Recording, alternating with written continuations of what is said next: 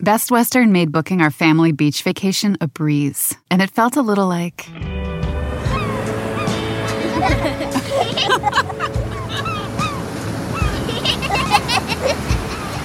Time to go. Okay, kids, back in the room.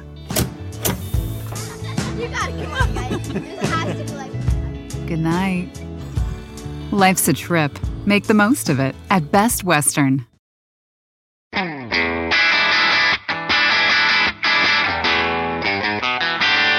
Hey math fans, Jason Marshall, Math Dude here with your weekly dose of quick and dirty tips to make math easier. How did you celebrate Pi Day this year? Hopefully you got together with friends on March 14th, also known as Pi Day, to celebrate the deliciousness of everybody's favorite mathematical constant, pi. After all, how many opportunities do we get to party in the name of math? Not a ton, right? But in recent years, Pi Day has become an exception to this rule. Sure, it's kind of silly, but it's kind of fun too, and I'm all for that combo. But did you know that next year's Pi Day is going to be a really special one? And the one after that too? In fact, they're so special that you'd have to live another century before seeing another one like them. To prepare, today we're going to learn 3.14 fun facts about pi that you can share with all of your Pi Day friends next year. And we're also going to learn exactly why the next 2 Pi Days will be once-in-a-lifetime celebrations. The most interesting question about Pi Day is, why is it celebrated on March 14th? Believe it or not, the answer to this little mystery goes way back to the 14th day of the 3rd month of the rule of famed Roman Emperor Tiberius. You see, at that time...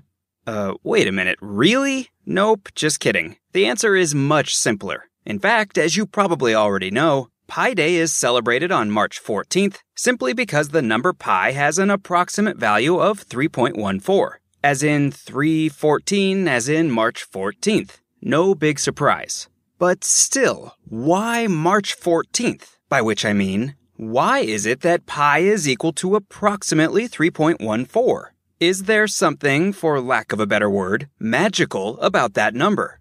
Well, as we learned in the episode What is Pi? If you draw a circle, measure both the distance around the circle, aka its circumference, and its diameter, and then divide the circumference by the diameter, you'll always get a number that's approximately 3.14.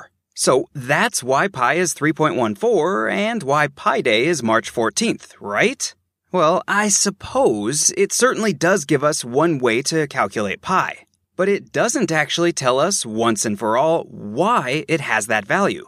And the somewhat weird thing is that there are ways to calculate pi that have basically nothing to do with circles, at least not in an obvious way. For example, the problem known as Buffon's needle shows that the probability that a grain of rice tossed randomly onto a sheet of lined paper will land touching a line is related to the value of pi. It's strange, but true. My point is that there isn't actually a single why. Pi is approximately 3.14 simply because that's what it is.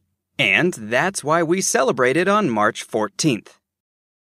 Everything is changing so fast. I mean, back in my day, we were lucky if we could get one video to load. But now with the Xfinity 10G network, you can power a house full of devices at once with ultra-low lag. The future starts now. Restrictions apply. Actual speeds vary and not guaranteed. Our second fun fact about pi is a bit less philosophical in nature, and it's something that can actually come in quite handy on occasion. In fact, it's a number that's used by professional astronomers, myself included, all the time to make quick and dirty estimates. The fun fact that I'm referring to is that there are roughly pi times 10 million seconds in a year. Of course, that's not the precise number. If you work it out, you'll find that there are actually 31,536,000 seconds in a normal 365-day year. But pi times 10 million is usually good enough, and it's certainly a lot easier to remember. So the next time you find yourself needing to do a calculation dealing with seconds and years, which for many of you might happen every pi times 10 million seconds or so, remember this handy conversion. Our third fun fact for today is also about pi and time. Namely, it's that pi seconds is very close to 1 nanocentury. In other words, 3.14 seconds is about 1 billionth of a century. Of course, this is a completely ridiculous number. After all, it's crazy to measure tiny things like seconds in terms of comparatively big things like centuries, right? Well, perhaps it's not as crazy as it seems. Because if we turn this relationship upside down, we come up with a number that is most certainly not crazy. In particular, by inverting the fact that pi seconds is approximately 1 nanocentury, we learn that a lifetime of 1 century will be lucky enough to span about pi billion seconds, which is kind of an interesting number to think about.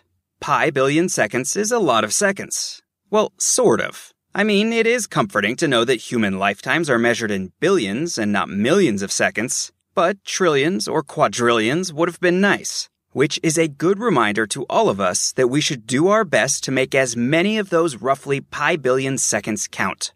And finally for today, why do I claim that Pi Day 2015 and 2016 are going to be the most special Pi Days in a century? The answer is simple. We all know that pi is approximately equal to 3.14. And we also know that pi is an irrational number, which means that its digits don't stop there. What are the next 2 digits of pi? Yep, you guessed it, 3.1415. In other words, 3/14/15, or March 14th, 2015. Okay, that makes sense, but why do I claim that Pi Day 2016 will also be special? Because if we include one more decimal digit in our approximation of pi, we get the number 3.14159. And if we're interpreting this number as a date, that final 9 means that we should round the 5 up to a 6, giving us 3.1416, or March 14th, 2016. Yes, I know this is all kind of silly, but as I said before, it is also kind of fun. And as far as I'm concerned, that's always something to be celebrated. Okay, that's all the math we have time for today.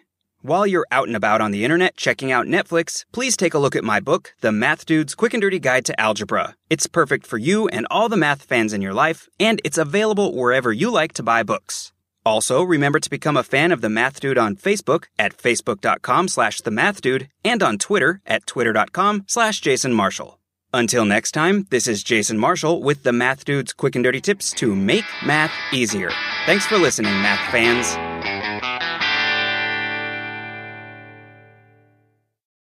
The Volvo XC60 Recharge Plug-in Hybrid is about performance.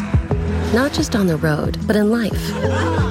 With not only trunk space, but room to make memories. It's electric, with a backup plan, where the only speed that matters is how fast you can slow down. The Volvo XC60 Recharge Plug-in Hybrid. Performance where it matters the most. Visit volvocars.com/US to learn more.